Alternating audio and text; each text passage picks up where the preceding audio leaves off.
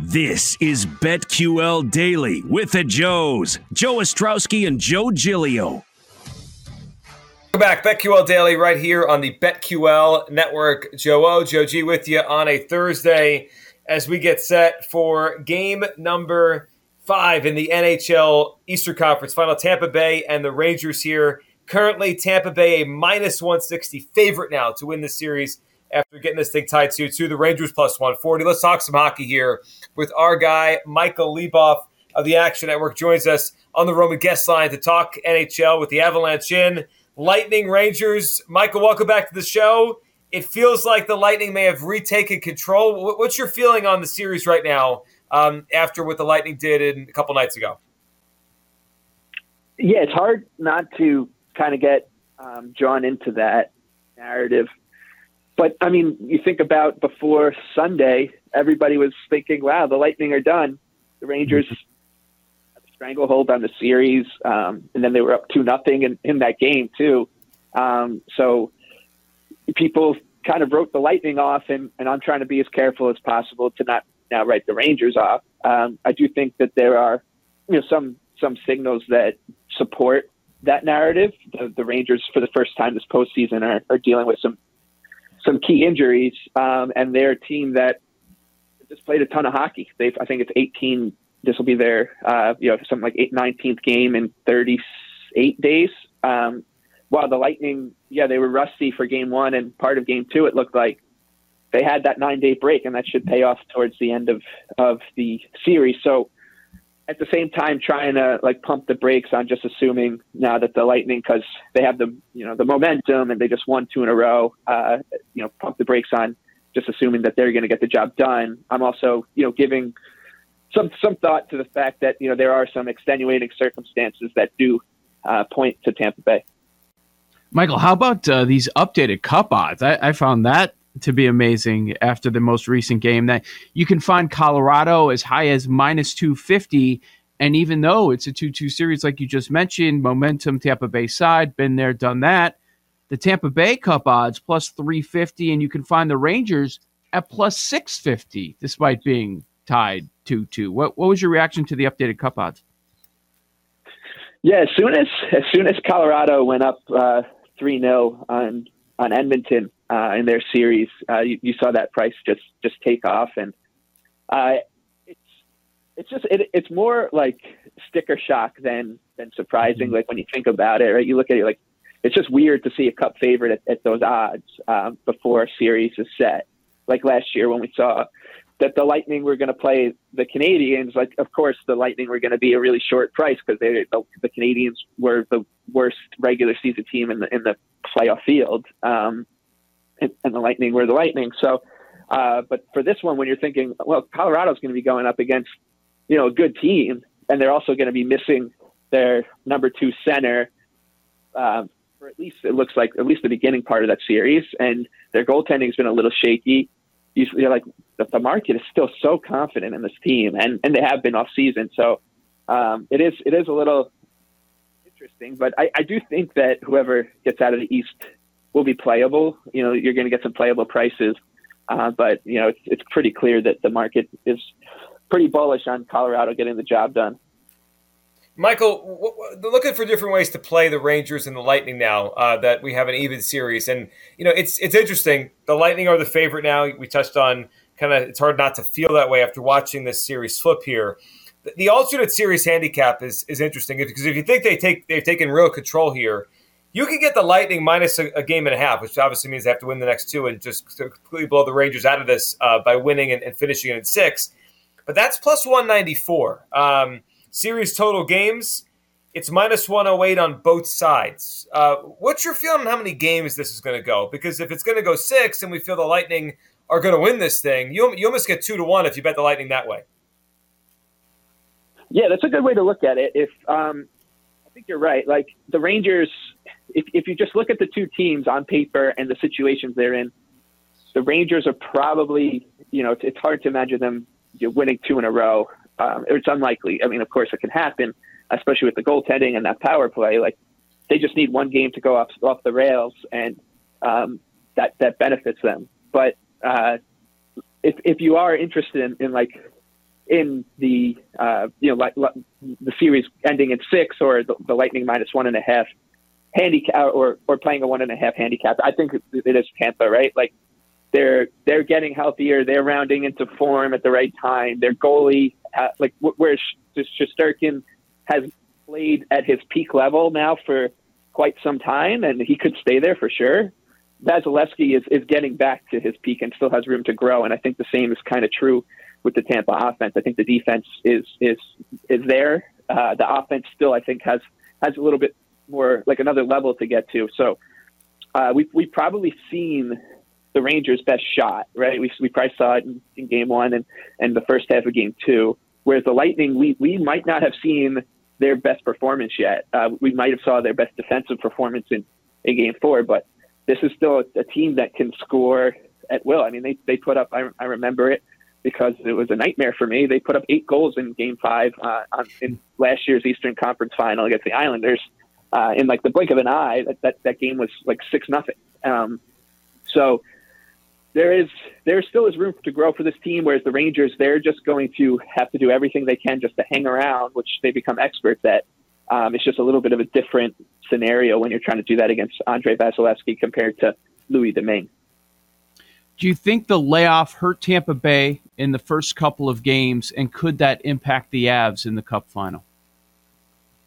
So, yeah, I mean, my betting strategy for the series was that Tampa was probably going to – the best opportunity for the Rangers was to take the first 2 games and hope to steal one in game 3 or 4 in Tampa Bay, because the rust factor is real. Like, we've seen it since the NHL implemented that bye period, and then with like COVID breaks and stuff, that that hockey is such a rhythm sport that, especially with goaltending, if you have a goaltender like Vasilevsky, who's such a huge part of your makeup, like the rust is a big deal.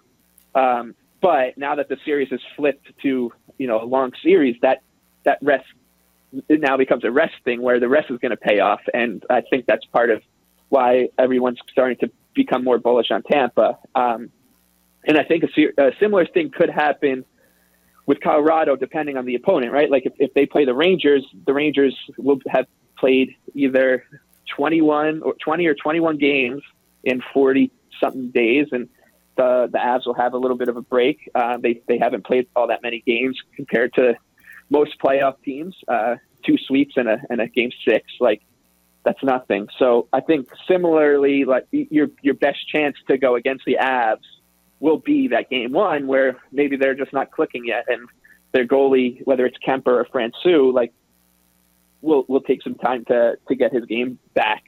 But I also think that the Avalanche are kind of just like this different animal at this point, that I could see that it just not being a factor. But I can tell you that no matter who's coming out of the East, that game 1, I'll probably be on them. Looking ahead here, Michael, I saw you a tweet the other day about Avs and Edmonton closing 7.5, and it's very, it's not common to see an NHL postseason game with a total that high to close, enter a game. What are you thinking in terms of how we'll get, what kind of final it will be? Because the goaltending in the East is really good. Tampa Bay and New York both have significant goaltenders.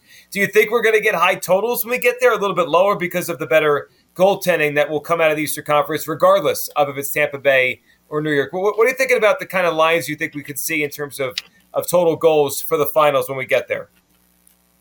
Yeah, I think it's a good question, but my prediction would be that it opens 6.5 and gets bet up, because more than the goaltending, it's just going to be the style of play. And Colorado, like, they'll just suck you into going back and forth. Like, you're going to have to go north-south with this team. It's really, really hard to just jam them up, which is what both the Rangers or Lightning will likely try to do, is pack the neutral zone and just slow them down.